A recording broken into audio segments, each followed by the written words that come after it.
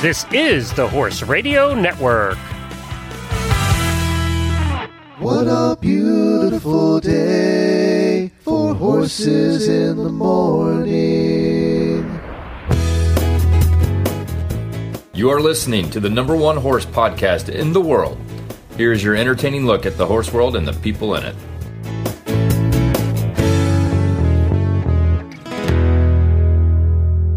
I am Glenn the Geek from Ocala, Florida. And I'm Wendy Ying from Sarasota, Florida, and you're listening to Horses in the Morning on the Horse Radio Network for April 1st, 2021. This episode is brought to you by Holistic Veterinary House Calls and the American Driving Society. Good morning, Horse World!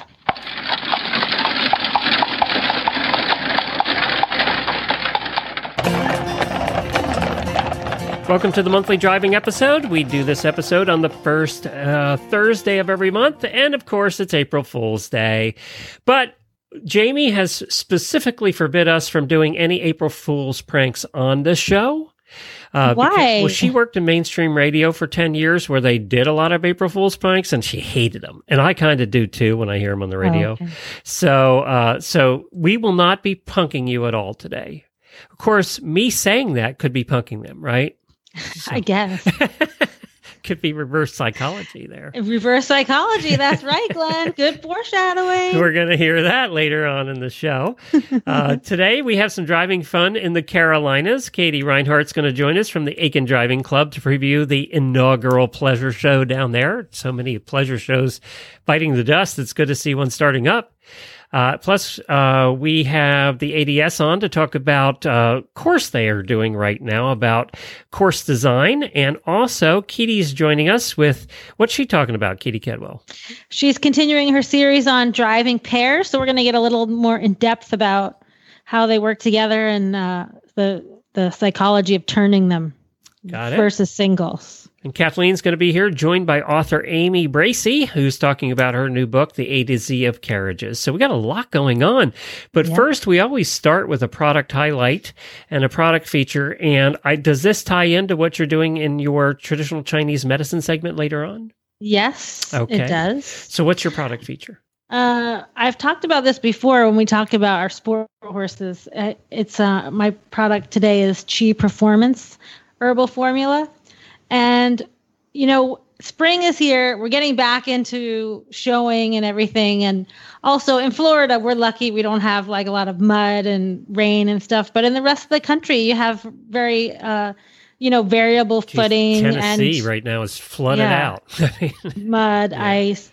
So you can get a lot of like minor aches and pains. And Chi Performance is a great formula that helps with that.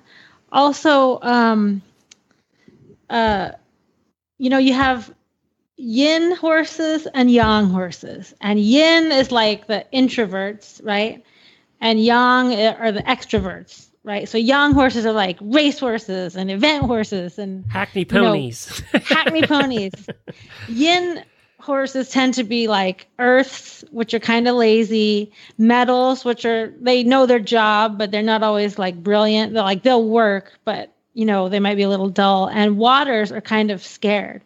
So those introvert kind of horses, if they have they're not the kind of like outgoing horse that's going to push through the pain and go, right? They're the ones that when they get tired, they just want to stop or they don't want to work anymore. So Chi Performance is a great herbal formula for that because it tonifies their chi. And it also helps relieve stagnation. So your chi is like your energy level and stagnation is pain. It also has, we talk about these herbs all the time. Angelica Dang Gui is to help with pain. And then Dang Shen is like, we call that the poor man's ginseng because ginseng is a very expensive herb. And of course, you've heard about people taking ginseng for energy. But in animals, we use a root that's has similar properties, but it's a little cheaper. It's called Condonopsis. Then it also has some bee pollen, and it has Chinese hawthorn berry. So that helps. The bee pollen and the hawthorn berry help stimulate the appetite, and it also gives them more energy. So that's a great choice for if you have an introverted horse like earth and metal or water, getting back into their spring routine, but need a little help.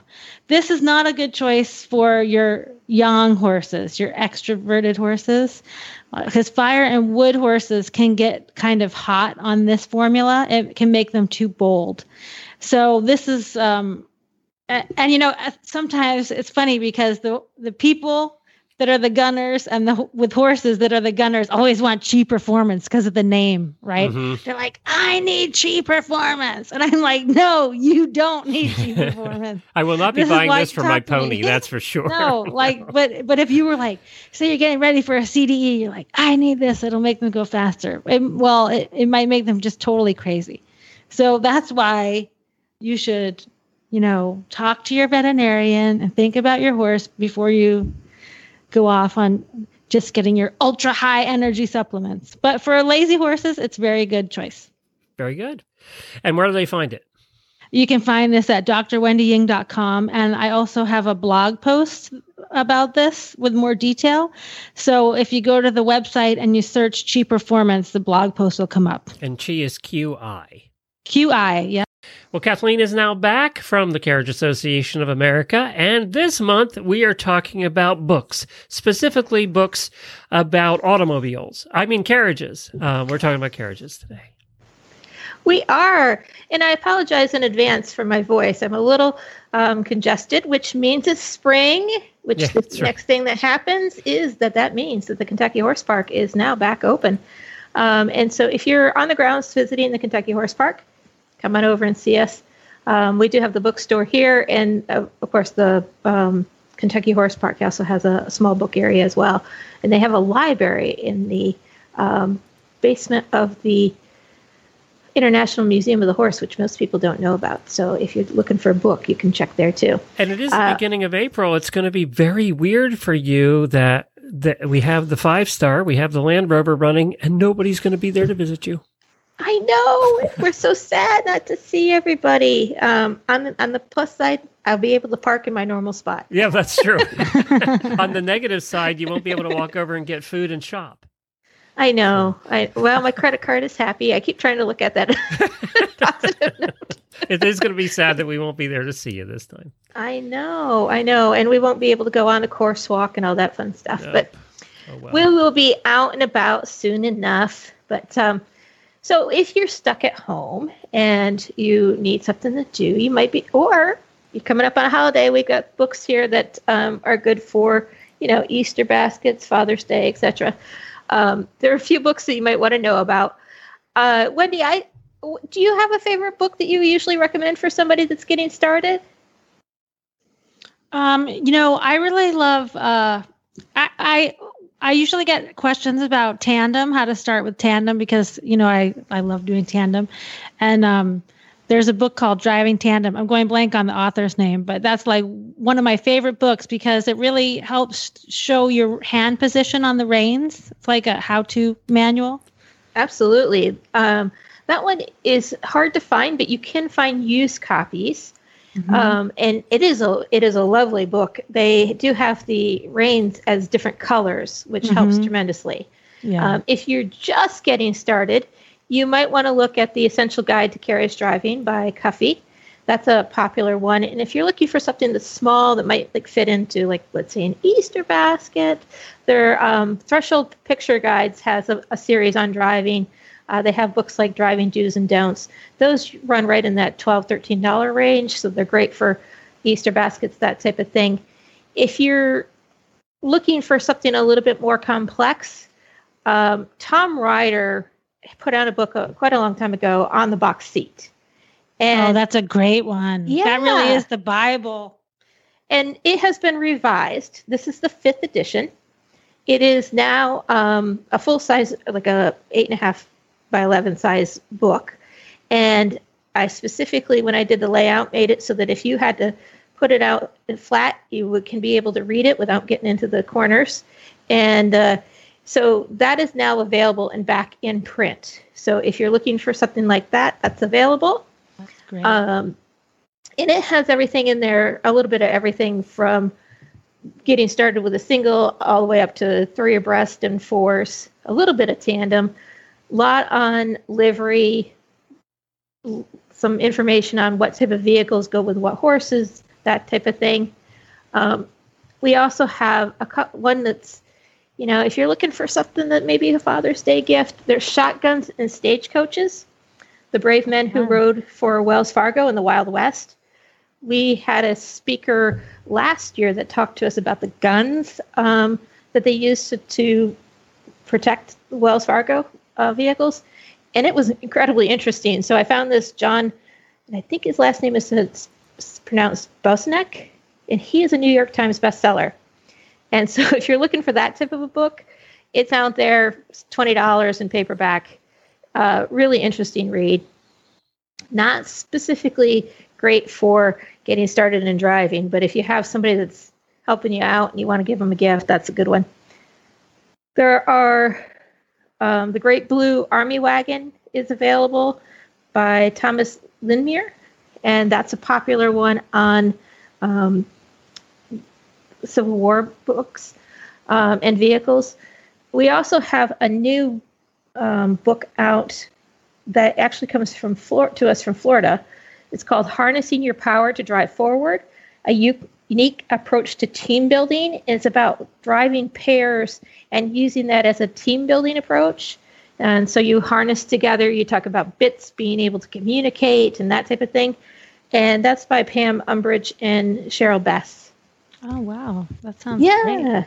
And so hopefully, I don't know that one's for everybody, but it does talk a lot about communication and stability and things that you not only need as a team, but you need when you're driving.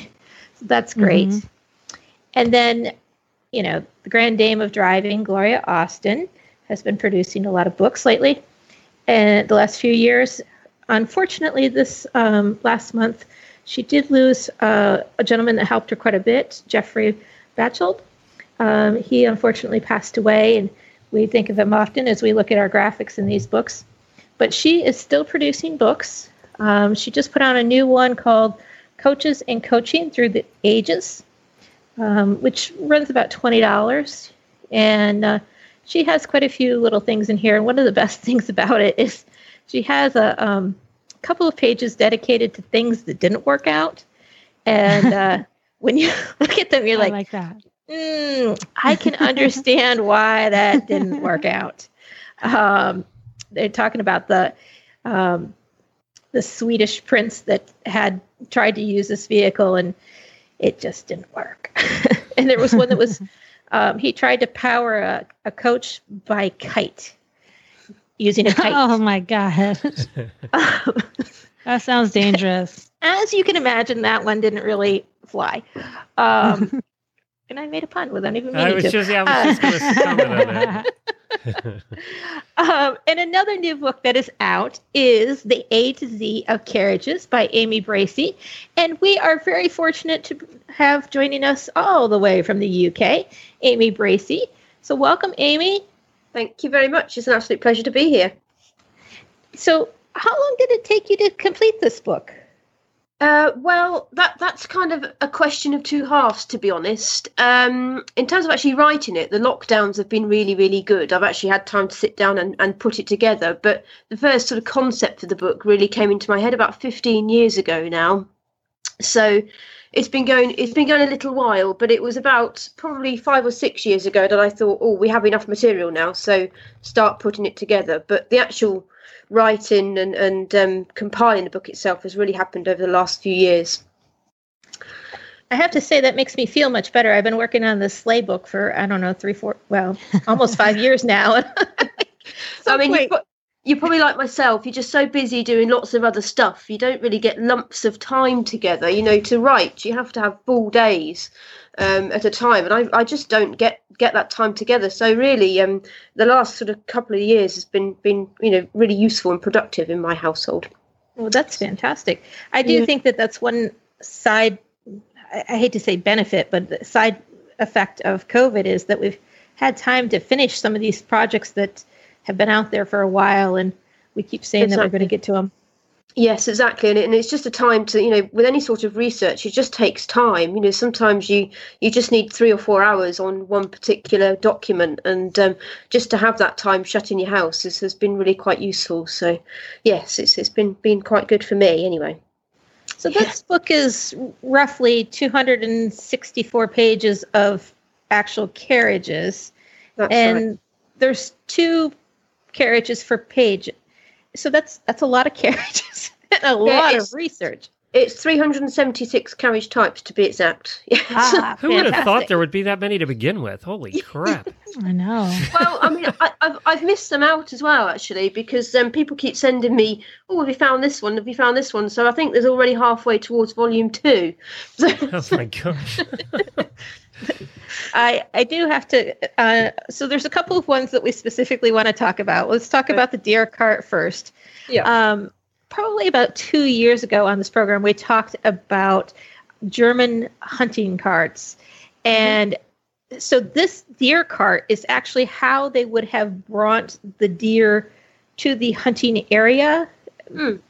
Yeah, part of that. Yes, I mean it may well have been used for that for the hunt to hunt the deer, but it was also, I mean, in England it was mostly used for the transportation of stock.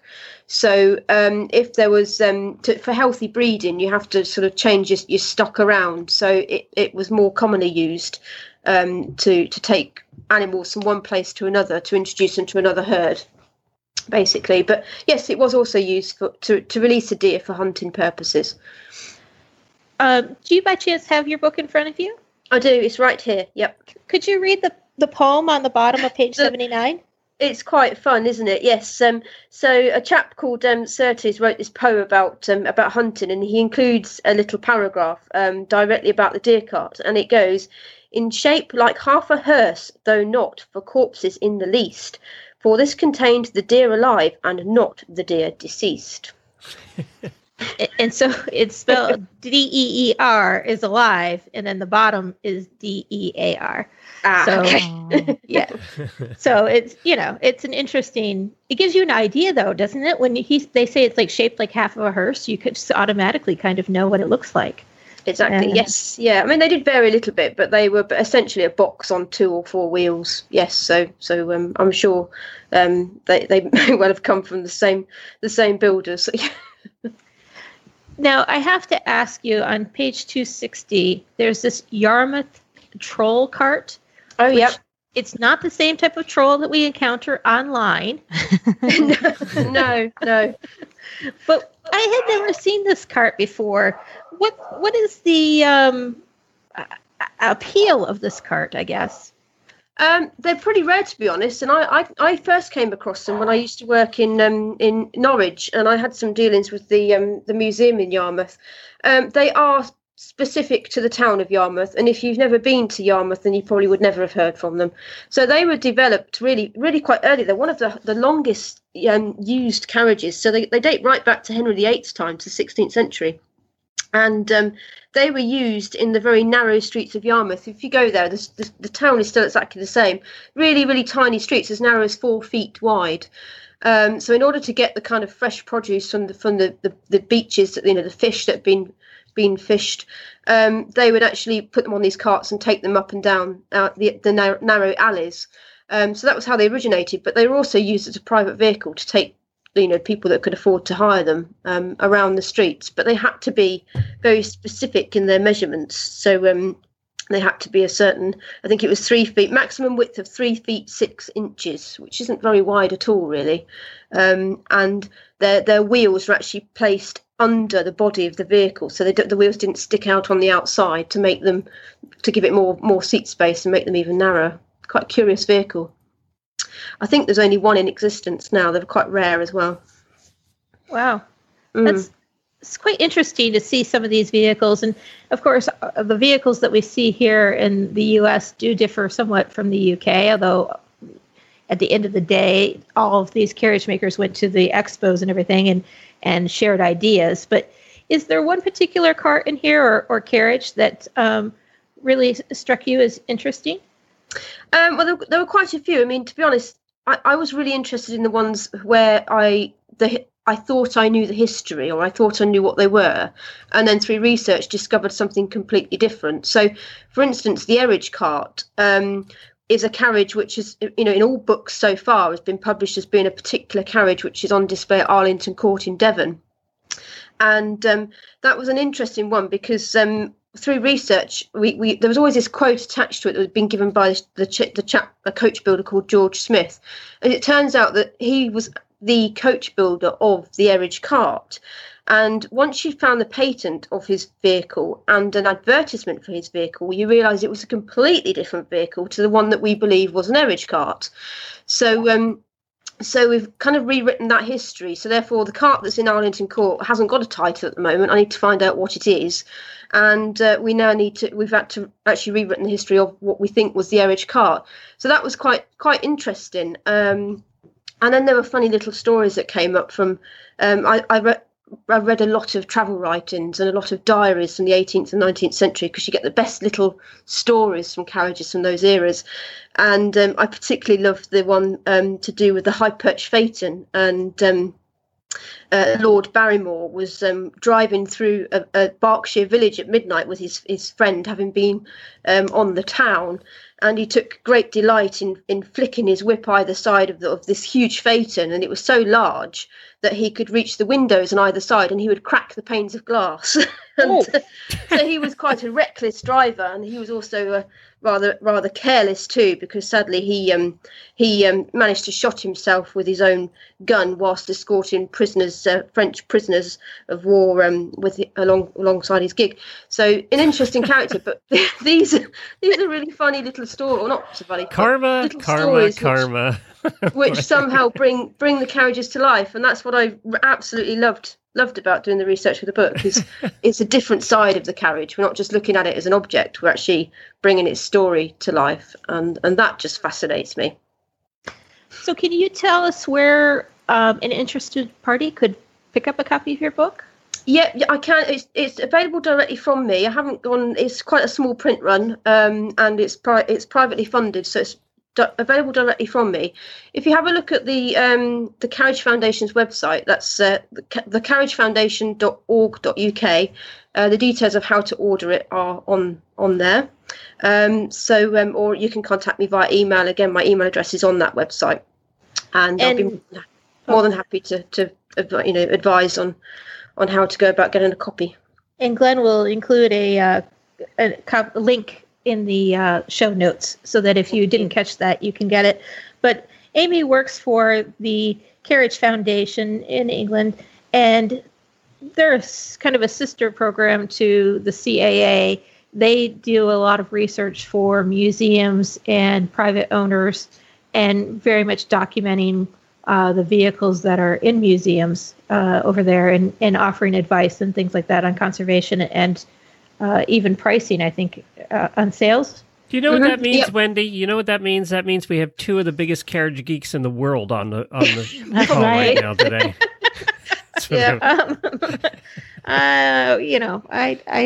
I think I take the blame for that one.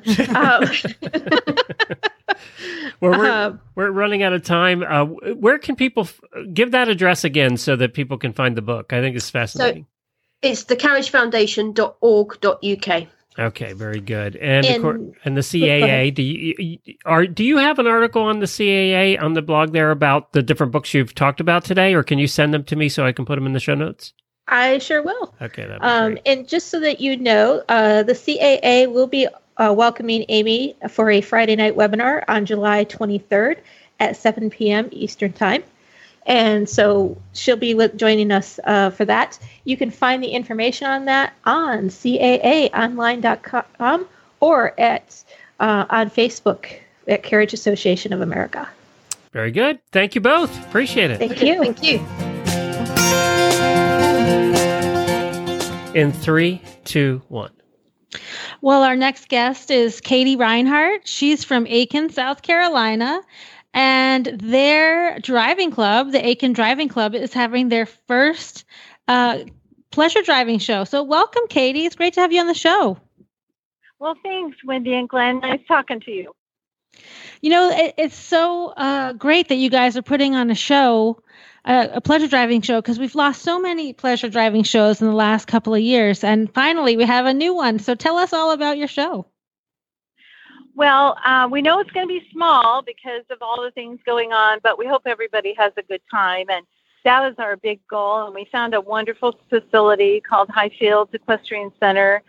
And they have just been bent over backwards to make us feel welcome. And we are excited. Permanent stalls, nice facility, great place to show anywhere, but especially for a pleasure show. So are the rings going to be grass or footing, or what are the rings like? Well, the ring is actually a grass, and so is our pleasure drive. It's all grass, and even our cones are grass. And the gentleman, Rich, he's even building us our own ring, because it's actually a jumping place mostly. And so, but he's building us our own ring for the weekend, so you couldn't ask for anything better than that. I know. And then there's a lot of room for carriages to get around in, and just a wonderful facility. And so it's going to be April 17th and 18th. And where is it, in downtown Aiken? Are you right in the hub of it all, or where? Oh, I wish. That would be fun to go down South Boundary, but we're not. We're just on the edge, kind of on the outskirts of Aiken. But it's very easy to get to, and all the directions are on the Highfields Equestrian Center website. So the directions are easy to get to off 20 or wherever you're coming from. Yep. And I mean, it's surprising I even have to ask this question, but are spectators allowed? Well, that's the rub here. South Carolina is opening, and you can have 250 people indoors. So we aren't advertising that we are not advertising that we can have visitors, but we would certainly not probably turn anybody away, Right. Because you're outside, and people are going to be walking around far apart. And this is one of the really important things I think about pleasure shows, is that there are going to be all kinds of antique carriages, all different kinds of carriages. So people that might be interested in driving but don't know where to start, they can come to a pleasure show and see every different kind of vehicle. Correct. And not only that, but you have such a variety. You have cones, which are, 10 sets of cones. It's not a big amount to have to remember. It's easy. Right. It's you're individually in the ring. You're not doing it with a bunch of people. We have a very nice area that we can do our country drive, which is a pace, which means you have to be right on the money or you get penalized being over or under. So, and then the big thing too is volunteers, and we have the best club that has volunteers. I mean, anywhere. Yeah. People. I have too many. I mean, I don't need any more. People. I've asked all my good friends, and they've been very gracious. Wendy, we have to cancel our trip. We're not. She doesn't want us to come up. Oh no. Oh no, I have Nikki Bowen who's telling me, please get Wendy to come and visit. I know I have to come because it's great that Mickey's down there at Tracy Hickens' place, because those are like my girls. Yes, I know. She's on our committee, so we have to make a plug. She's moved down here from Pennsylvania, so she's one of our neighbors. Yeah. I have a question about one of the classes you have. So sure. You have junior driver reverse psychology. What's reverse psychology? Well, it's one of my favorite classes because you do have to think. You go 1 through 10. But before you go through the start finish, you turn around and go 10, 9, 8, 7, 6, 5, I'd be 4, lost. 3, 2, Forget 1. that. I would be gone. I couldn't. I don't have use of my fingers. I'm driving the horse. I would be a mess. And the right glove on the right hand doesn't work anymore because you're going the other direction. That's right. Yeah, yes. Yeah. So it's a fun class, and it makes people think. So there you go. And this is what's great about pleasure shows, Glenn, is like there's something for everyone, because like maybe you don't have the fanciest stuff, right? But if you're good at cones, it can all even out. So the divisions are the divisions are judged on 5 different classes. So some are based on your driving, some are based on your equipment, and some are based on your time in the cones. And then you said you also have a pleasure drive, right? A pleasure pace. Yep. And so tell us a little bit about that. That's part of the division score? Yes, it is. We have 6 things in the division score. We have working, bramesmanship, and the turnout, which is all inside the ring and judged by the judge. And then we have timed obstacles, which is just 1 through 10 on the cones, and then the reverse psychology, which we just talked about, and then the pleasure drive pace, which will be about 1.3 kilometers. I haven't actually measured it on the ground yet, but it'll be about that. And it's basically a little drive on grass out in the field and back. So it's nothing terribly difficult. But there are 2 places in a pleasure show that you do need a spares kit. Now, it doesn't have to be a fancy spares kit. Don't go out and spend $200. Just get what's in the on this rules, and then put them in a little bag and stick them in your glove box. But there are 2 places that you do have to have spares, and one is the pace or the pleasure drive, and then also in your turnout they may ask you if you have a spares kit. So those are required in any pleasure show. Right. And you also have a utility division, which is great. So tell us a little bit about the utility division. Well, the utility is kind of the catch-all and kind of new to pleasure shows, which means you don't have to have the antique carriage. You don't have to have the big fancy rig. But it is usually considered to be your marathon carriage, and just clean it up, make your harness clean, make you clean, and there you go. See, Glenn, you could go. You could take your little cart and scooter and go and have a great time. I wouldn't have to do it. I wouldn't even have to wash the cart, apparently. I'd be fine. No, you have to clean your cart. Oh, I have to clean it. I'm not going. Well, you don't have to, but you probably would not win. Scooter might win, but you would not win, okay? I got a request. You have the ladies to drive, and you have the gentlemen to drive, and then you also have the carriage dog. I think this would be fun if the dogs actually drove. I think that would be fun. That would not be fun. That would not be fun. That would not All right, be you guys fun. are boring. All right, be that way. All right, I have one more question for you, Katie. Now, you guys down in Aiken have a very active VSE group. So I see you have your own VSE division, so they don't have to compete with the ponies. I think that's going to be your biggest division. What do you think? I think it might be. Our VSEs are very strong down here, and they're adorable, too. I have a friend, Kim Allen, who lets me borrow Fudgy once in a while, but it is fun. Those VSEs are just too much fun. I can't say enough about them, and I think it will be a big class. I think so, too. Because I think also, like, one of the reasons I asked you about the ring is that that's always something people think about when they drive small ponies or VSEs. If it's the sand ring, sometimes it's a little heavy with our antique carts. So it's great that it's on grass, and it sounds like it's going to be a fun show. Right, and if they don't have a cut under, some of those antique vehicles don't have a cut under. And you can explain that to Glenn later, what a cut under. I know what that is. But it is. Oh, okay. But it is hard to turn some of those big things in the ring. And of course, we come from near Villa Louis, which is now one of the premier shows because we lost Walnut Hill. And VSE is always a big class up there too. I learned from the best from Mike Ryder. Yeah, that is a wonderful show. So tell us again what the date is and how they can find you. Okay, well, the dates are April 17th and 18th, and we're at the Highfields Equestrian Center. The closing date is actually April 10th, so get your entries in. And we would love to have you. I think the classes are going to start about 9 o'clock each day, so you don't even have to get up that early. And there you go. We're going to have, and I have the best volunteers, and you will see some beautiful carriages. All right. And they can find all the entry forms and everything at the AikenDrivingClub.com, right? Correct. Thank you for saying that. Okay. Well, it sounds like it's going to be a fun show, and I think you're going to have many, many years of good sport. Oh, thank you so much. And you guys are awesome to do this. I enjoy your show so much. Oh, thanks for listening. Now we have the executive director of the American Driving Society with us, and that's Abby Trexler. Hi, Abby.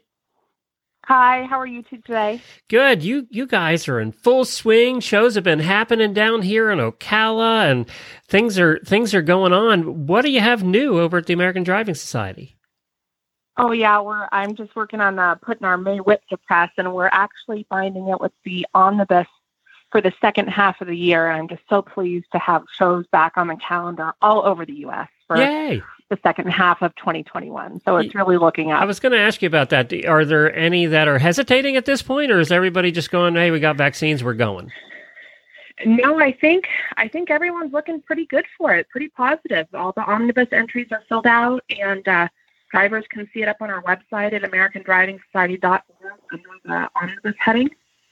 So there's lots of good stuff happening here. Good. We also have a new course of study that I'm super excited about. It's on combined driving course design.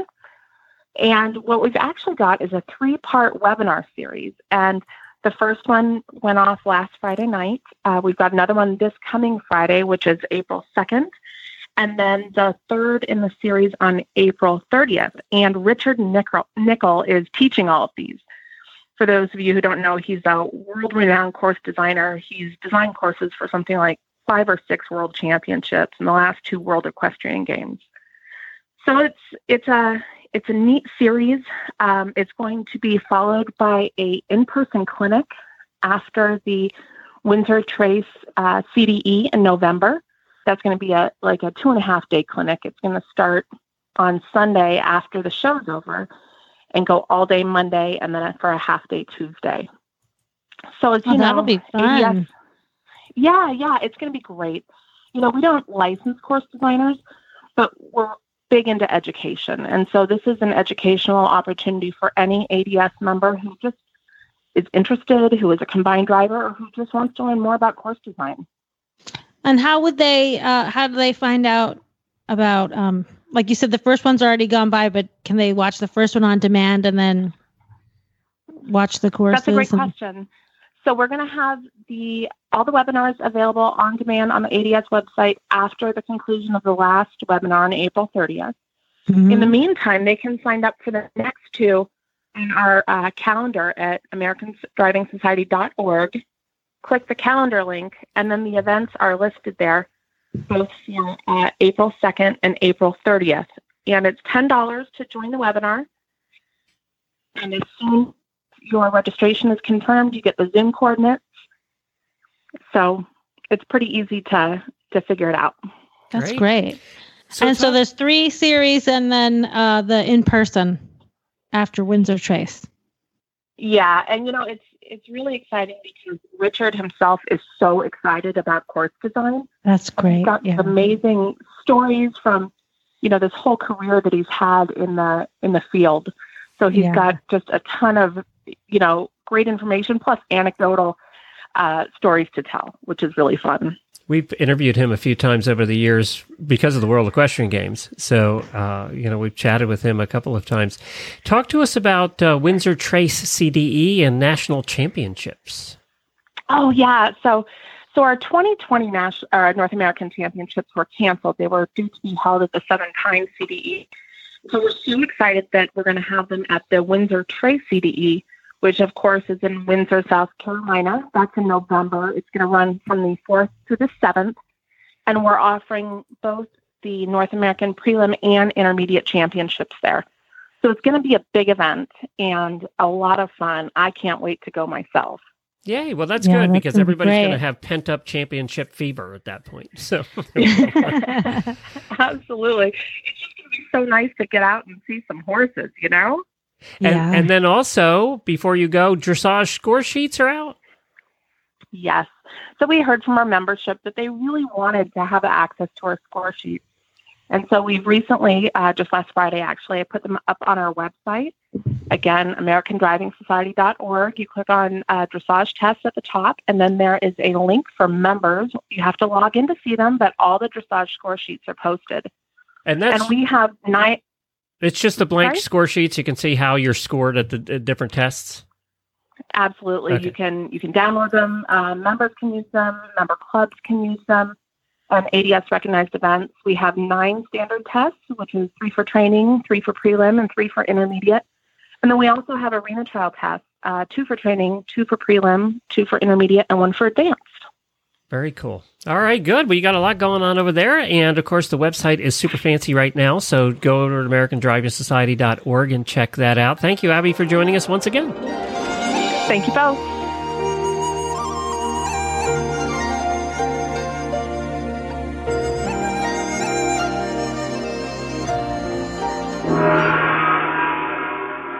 The TCVM segment this time is focusing on one of my most common questions I get from clients. How do I get my horse to eat their herbs? Right? They taste yucky. I don't like them. I was thinking this is one of the segments that I should have had Jennifer stand in for you because you probably never even give your horse medicine. I Jennifer do. I do the feeding half the time now. What? I know. How about that? I pour it in little buckets and mix it all up. Look at me. So, okay. So since you do feed, do you give any supplements? Yes, we do. Yep. So I think one of the biggest things the horse people deal with is like, you know what I can't stand? I can't stand when my expensive supplements are at the bottom of that bucket. And that does happen. That drives you insane. And so with herbal formulas, they are a little bit pricey and you don't give a lot of it, but you want to make sure the horse gets all of it. I often wonder about that. So if I'm giving this tiny little scoop every day and I pour it in their feed and I'm wondering, it's powder, are they getting it all? But then, no. that's what this whole segment is about. Great question. But see, that is the most common thing because you want them to get it all. With horse medicine, it's really expensive because they need so much. You need to make sure they get it all. So, people do lots of different things. They wet it down or they do whatever. But a lot of times, I think this comes up most commonly when your horse has to be on antibiotics for a long period of time. Like, remember, weren't you on doxycycline for weeks and weeks because of your Lyme? Yeah. And think of like how your stomach feels. Oh, it was awful. Your mouth starts to taste like metal. Yeah, it was awful. So, you're not. If you didn't know you had to take that, you would be like, I'm not eating any of that. And our horses get like that. Like, especially ones that are on Pergolide every day, they have to get it every day, but they don't want to get it. So you need to hide it in something. And I've kind of found that one of the things I use to get them to eat is there's 5 different tastes in Chinese medicine that are associated with the elements. Okay. And those tastes are how we classify the herbal formulas. So, and the tastes correspond to the chemical compounds in the medicine or food. So, for example, fire element, the taste associated with it is bitter. And that bitter taste is associated with anti-inflammatory properties. So, to put that in context for Western medicine, our non-steroidal anti-inflammatories like aspirin or bute or Banamine, those are non-steroidal anti-inflammatories. And the most common one, like aspirin, you'll know of, like everybody's tasted aspirin and it tastes bad, terrible, right? It's bitter. Then the earth is associated with sweet, and that's carbs. So we all know about that. Metal is pungent, and that's from the essential oils in the food. An example of pungent is mint or like hot chili peppers. It's like it opens your blood vessels, it makes you sweat, or opens your airways. And then water is associated with a salty taste. And salt, you think, oh, just salt, it's inert. No, but salt is a diuretic and also like helps you with dehydration. Like think of what life was like before Gatorade. Mm-hmm. And then the wood taste is astringent, and that's associated with the property of antioxidants. And it's from fruit acids, right? So something like citrus, like lemon or vinegar. So those are your 5 tastes. So lots of people are like, why does Chinese food taste so good? It tastes so good because Chinese recipes try to use all 5 flavors in each dish, right? So like beef and broccoli, it's bitter greens, like sweet meat. Then you have your ginger and garlic that's pungent. Then you have the salty soy sauce. And then usually there's the little tangy vinegar. And then it's all over like sweet rice or noodles, right? So that's why it's so yummy. You can't get enough of it. So if we try to add some of these other tastes to our medicine, you can kind of balance that out. Another good example of food therapy taste is like a hot toddy. You ever drink a hot toddy? My mom used to talk about hot toddies, but I have no idea what they even are. Okay, a hot toddy. Okay, this is when you drink. You hear about that from grandmas, right? Right. Yeah. Hot toddies are great. So it's lemon, right? So that's antioxidant. It's ginger, which is pungent. It is sweet because it has honey in it. And then it's a little bitter because it has whiskey in it. So it has all these tastes. So it's anti-inflammatory. It opens your airways. It is antioxidant, and it tonifies your chi because you're sick. I just assumed they always wanted to get to the whiskey, and that's what did all the work. Well, the whiskey does help. But you can if you want to leave out the whiskey, you can. But most of before you go on, I have to say that the other day on the show, Jamie was talking about old fashions, and now you're talking about hot toddies. It's like, oh my God, it's old people week here on Horses in the Morning. But old fashions are. That's why it's so good, because it's like sweet and tangy and salty, and it makes you go, ooh. So like most herbs, you're going to feed your horse that they don't want to eat are bitter, right? Mm-hmm. So a lot of people, like, what's the most common thing? You like mix it in water, and then you soak some alfalfa cubes, and you dump a whole bunch of molasses in there and hope it. Right. They don't taste it. Right. But molasses is sweet and salty.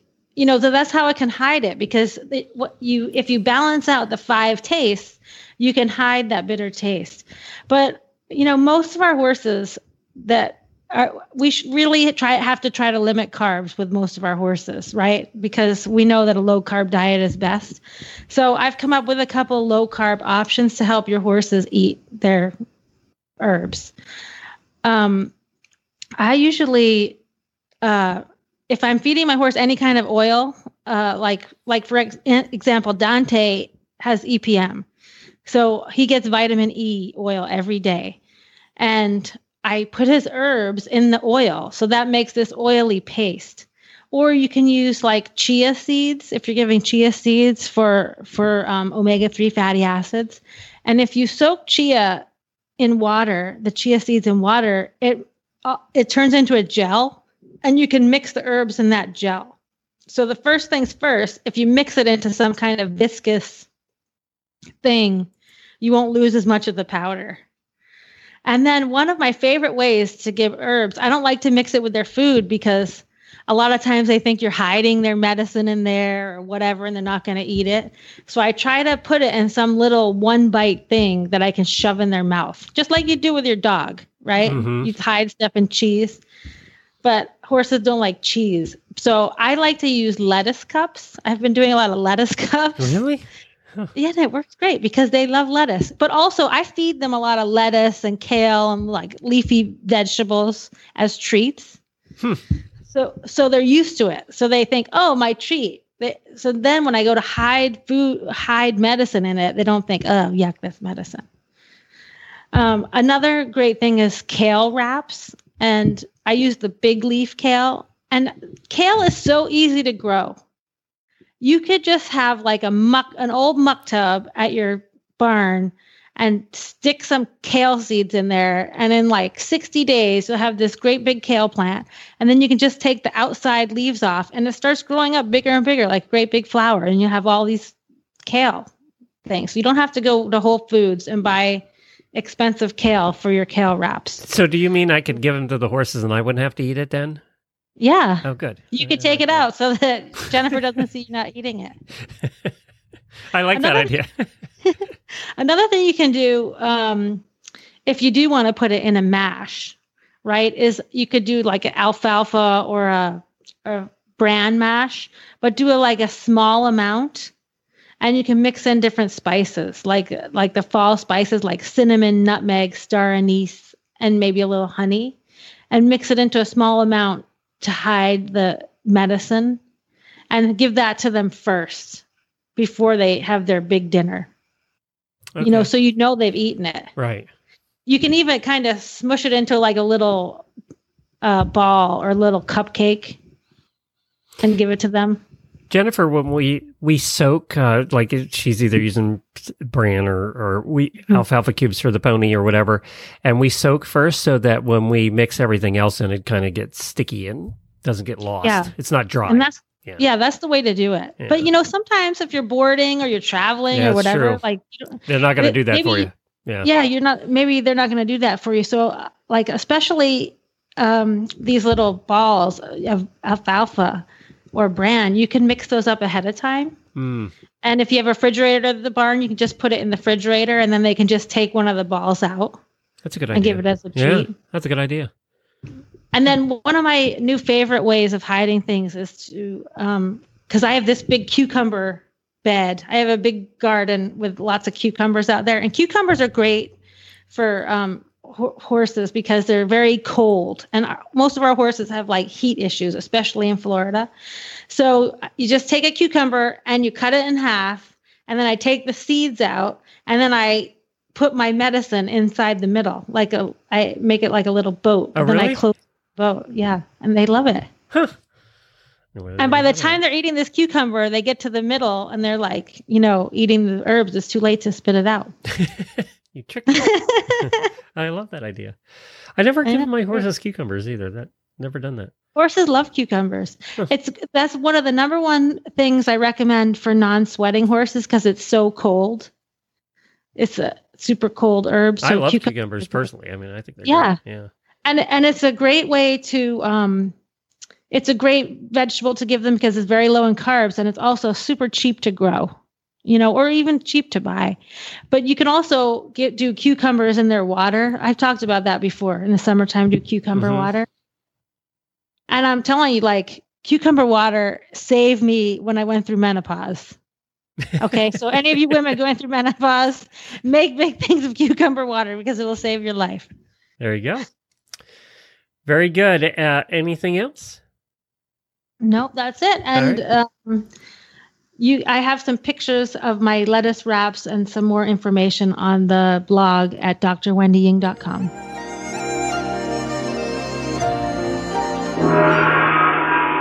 Well, Katie Cadwell from Tremont Farms in beautiful, sunny Southern Pines, North Carolina, joins us for her Tremont training session. So welcome, Katie. Hi, Wendy. Hi, Glenn. Well, I'm so excited to hear about your next installation of this, of your pair series. Right. We're going to talk about pairs and teams. And now the flowers are coming out. Our grass is turning green. There's sunshine. So what do we all want to do? We want to get out and drive. Right. Especially in North Carolina right now, this is the most beautiful time in Southern Pines. I know, it's like we get spring ahead of everybody. Yeah. And everything's in bloom. So if you're not allergic to pollen, it's a great time to be in Southern Pines. Oh, yes, we have pine pollen. So we did some basics on the pairs last time. I think one of the things that is kind of different, that's like non-intuitive when you're going from singles or riding to pairs, is about turning the pair. Can you talk a little bit about that? Sure. So there are two things here we'll discuss. We'll discuss how to turn the pair and bend them. It's not as easy as pull right to go right and left to go left. And then what do we do when we have one horse that wants to go more forward than the other? You have one lazy one and one forward one, because all this is really tied together. Mm-hmm. So first of all, we'll do the lazy and the forward horse, because once we get this part settled, then we can get into the bending. Okay. So I'm a firm believer in always using your reins at a neutral setting. Don't change your reins or the rein settings because you have one horse that's more willing to go than the other, because that just doesn't help. That actually makes it go a little bit backwards.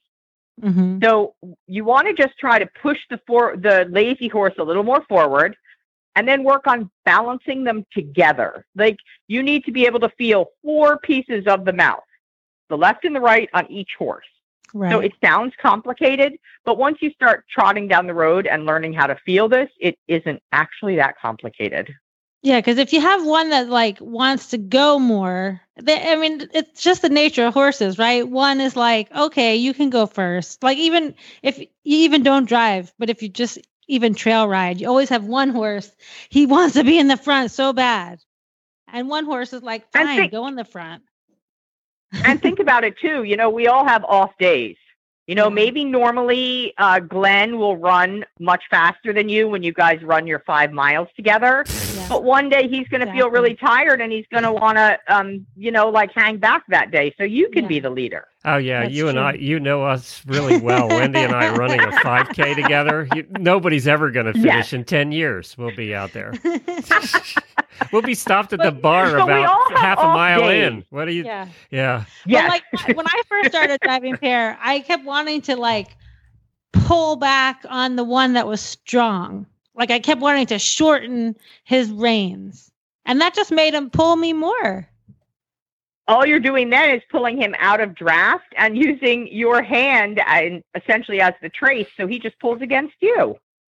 So that's not going to work. You're going to have to push the lazy horse forward and then balance not so you're racing down the road, but then balance the other horse so that they can start to work together, because they will learn to work together. They're herd animals and they will tend to start mirroring each other. So you'll get them so they find the same stride, they find the same rhythm. But when you first put them together, of course, there's going to be a little bit of confusion. Yeah. And it's something new for them. And that was a good thing that you, like, how can you check that they really are, you know, like how you said, they were just pulling with my hands. So how would I check if they're just in my hands or they're really pulling? The traces. So we need to have the horses pulling the carriage by the traces. And then we know that when you think, oh my God, my horse is pulling on me, the first thing you want to look at is, are my traces taut? Or am I letting the horse pull from their mouth, which can't be comfortable for them. Right. So really they need to move up into the traces, which then segues us right into how we corner and turn. Okay. So how do we do that? So the corners and the turns are the same thing. We need to be really aware of where our traces are. And the big thing with a pair, one of the easiest things to do is to pull your inside horse out of draft. So then you shorten your inside horse up so much, he comes back to the carriage, and then the outside horse has to pull the carriage around. But it stops the inside wheel. And then we get no bending, we get uncomfortable horses. So what we really need to do is push the inside horse forward through the turn. I'll say it again. Push the inside horse forward through the turn. You almost want to think about letting that inside horse lead the turn a little bit, and then all of a sudden you'll find that your bending's coming and you're not pulling your horses out of the traces. Yeah, so like your first inclination is, oh, I want to turn left, so I'm going to pull on my left rein, but that can pull your left one, the horse on the inside of the curve off balance, and then they're not pulling, and then the horse on the outside has to push the whole thing over to make the turn. Right, and exactly. And it sounds complicated, but once you're sitting there, you'll realize it's a matter of the physics and the geometry of the situation, that you have two horses pulling the carriage. You want to keep them both pulling the carriage, which means all four traces have to be pulling fairly evenly. It will also alleviate what you feel like is them pulling on your arms, because then they're not pulling the carriage from the mouth. So a lot of it, you know, what I think when I go into a turn is it's always about the outside rein. So I touch the outside rein, little touches on the inside to tell them which way I'm going to bend, and then I soften them into the turn. So what I do is set them up and then allow them to make the turn. Yeah, I think that is I think when you taught me that was like a real light bulb moment, because I want to go left, right? So like say I'm turning left. I want to go left, but I need to balance a little bit, just like with the single. And then I need to like say, hey, on my inside rein, I have to say, hey, look that way. We're going to go left, and then allow. And I think that's the hardest part of Like you can get away with not doing that single, but when you get to pair and multiple, if you don't have those basics down, it all just kind of falls apart. Well, I would say actually you can't get away with it single, because that's when you see people with horses that fall over or don't stand up through the turn. Because here's the most important takeaway of this entire thing, whether you're driving single, pair, four in hand. Your outside rein is your size of your circle and your speed. Mm-hmm. So it's almost, you have to think, you have to disconnect your hands, walk and chew gum, and you have to think, I'm putting the bend on with the inside, but I'm not going to keep pulling my inside rein. I'm going to support my outside and allow them to go around the corner and support them. Because if you just throw away that outside and pull the inside, their head comes to their shoulder, and then what's going to happen? They either fall over or they go the wrong direction. Mm-hmm. True. It's a lot to think about, and it sounds complicated, but it actually isn't. Once you sit there, it's the same as riding. Ask any dressage person. They take the inside leg and push up into the outside rein. Yeah. Well, in my pair, my inside horse is my inside leg, and it pushes up into the outside rein. Yeah. And I think it just takes a lot of practice. Like I remember you used to tell me to just do some like warming up. You just have to get your timing and do some like 40-meter squares, like figure eights, to practice bending and like all those steps. Because when you're driving, sometimes like when you're learning a new thing, it's hard to remember all the steps. So if you talk yourself through it a couple of times in your warm up, then it becomes sure. And then add in four reins, because you're driving the four in hand, and you can drive yourself crazy. But once you get this pattern of this indicate, step, release, you know, that they start to learn that that's the pattern. And when you touch the outside and a little bump on the inside, they start to learn, oh, we're going this direction. So they're ready for it too, and they get their bodies ready for it. Because basically what we're doing in true Wendying fashion is setting our horse up so his body can be used properly, and then allowing him to use his body. Whether we're driving single, pair, or four in hand, we all need the same thing. Or we're riding our horse.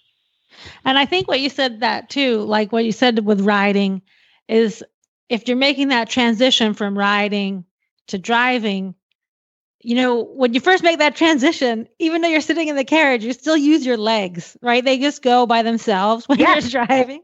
So I used to always think, or if I'm teaching somebody this for the first time, I think, okay, every time you want to put inside leg on, that means you need to do something with your outside hand, because you've already trained your body that way. You know, for Glenn, Glenn's going to have to start from the beginning because he doesn't ride. That's right. It is a disadvantage, actually, that I didn't ride and then picked up driving. Yeah. Yeah. It is, yeah, because you have a lot, especially if you started riding as a kid, you have these things in your body that you don't even think about. So you have to just kind of... You do by instinct. Mm-hmm. Yeah. You do it by instinct, and then when you do it by instinct, you need to go back and say, okay, why do I do what I do? I feel like us drivers, we actually do have an advantage over the riders in that I can see what my horse is doing better than a rider can. I can watch the hips. I can watch the shoulders. I can see where the hind end is tracking up underneath. Yes, they have a seat and leg to help them, but I also have the extra added bit of being able to be so focused on it that I can see when the inside leg is stepping up underneath or stepping out to the side. Where if you're riding them, you may miss that. So there are a lot of things too. I know a lot of people that never rode that are fantastic drivers. So it's just a matter of, like you said, practice. Do the circles, lots of changes of direction. Make sure, check down with your traces occasionally. Make sure you're not pulling from your horse's mouth. You just keep changing directions, keep making circles, because in the beginning, you'll only get a quarter of a circle with a proper bend. But then the more you do it, the more it will come longer and longer that you'll be able to start picking it up and getting your horse to come all the way through the turn by using the guidance of your outside rein. And sometimes you might turn better one way than the other, and you shouldn't get frustrated because it's just practice. Well, we are right and left-handed, and so are our horses. So you have to deal with that. So do you while you're training? Do you switch them side to side, or do you feel like once they're in their place, they're always on that side? I always feel like with a horse, the more education and the more language we have that with them, the better, which means I drive them in all positions. Now, they may have a spot they prefer. They may always, like I've had ones that, I like to run the marathon on the right-hand side. But the more we can train them in the different places, the stronger we're going to make them, right? Yeah. We'll keep them even. We'll keep their backs strong the same way, them learning to come up underneath themselves on both sides. It's always good to not let them get stuck in one place. Yeah, that's true. Well, Katie, thank you so much. Then you don't have to pay your chiropractor as much. That's true. That's true. Thank you so much. I love talking about pairs and multiples. So maybe next month we'll start talking about the fours and the tandems. Okay, we can do that. And unicorns. We love a unicorn. Unicorn's my favorite. Maybe we should talk about unicorns next month. Okay, we can do that. All right. And where can everybody find you guys? We are available on Facebook, or we have a website, tremontfarm.com. And you also have a cattery now, right? Because you're famous cat breeders? Well, my sister has always been obsessed with Maine Coon cats, and she has decided she wants to breed them and has imported a lot of really nice stock from Russia. So I do admit we may have a house full of kittens. And they're super cute. They are really cute. So it's fun to have kittens around. Do they have accents, Russian accents? No, but sometimes we do when the girls are being grumpy. We do maybe call them Svetlana and other Russian names. So you don't just get carriage driving training when you go to Southern Pines. You have little kitties and shaggy puppies. Yeah, you have to pet kittens. Tremont Cattery. That's great. All right, thanks Katie. We'll talk to you next month. Okay, talk to you later. Bye. Bye.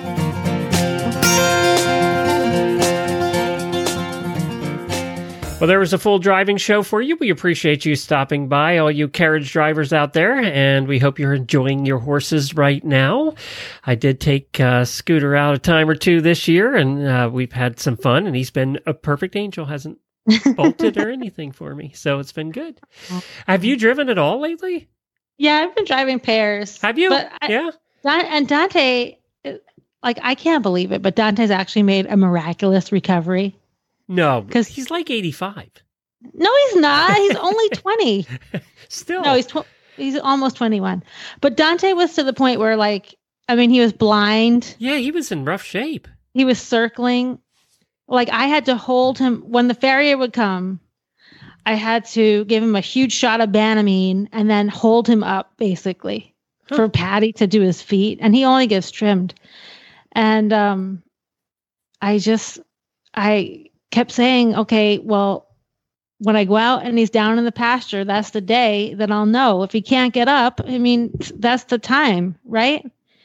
And one day he just kind of woke up and he whinnied to me, and I thought, oh my God. And then the next day I went and fed the other horses before him. I usually feed him first, and he's very metal. He doesn't like that because I changed the routine, and he was cantering in his pasture, and he hadn't done anything but walk, aka / stumble around the paddock. And I couldn't believe it. Didn't he have EPM or something? Wasn't it something? Yeah, he had EPM. So does that ever go away, or did they get relapses in it, or what? He might relapse. He could definitely relapse. But they they can have good times. It can disappear for a little while and then come back. But I think this has been really great for my own recommendations and prognosis for other horses, because it's so rare that they come back from that point. And I just feel really lucky that I have him at home and I have the ability to wait. He's in a flat paddock with a goat, and it's really funny because I have pool noodles all over the fence on the paddock because as a bumper. He has essentially a padded paddock. But if I didn't have him at home, I would have had to put him down last year. I mean, he couldn't live like that. Well, that's exciting.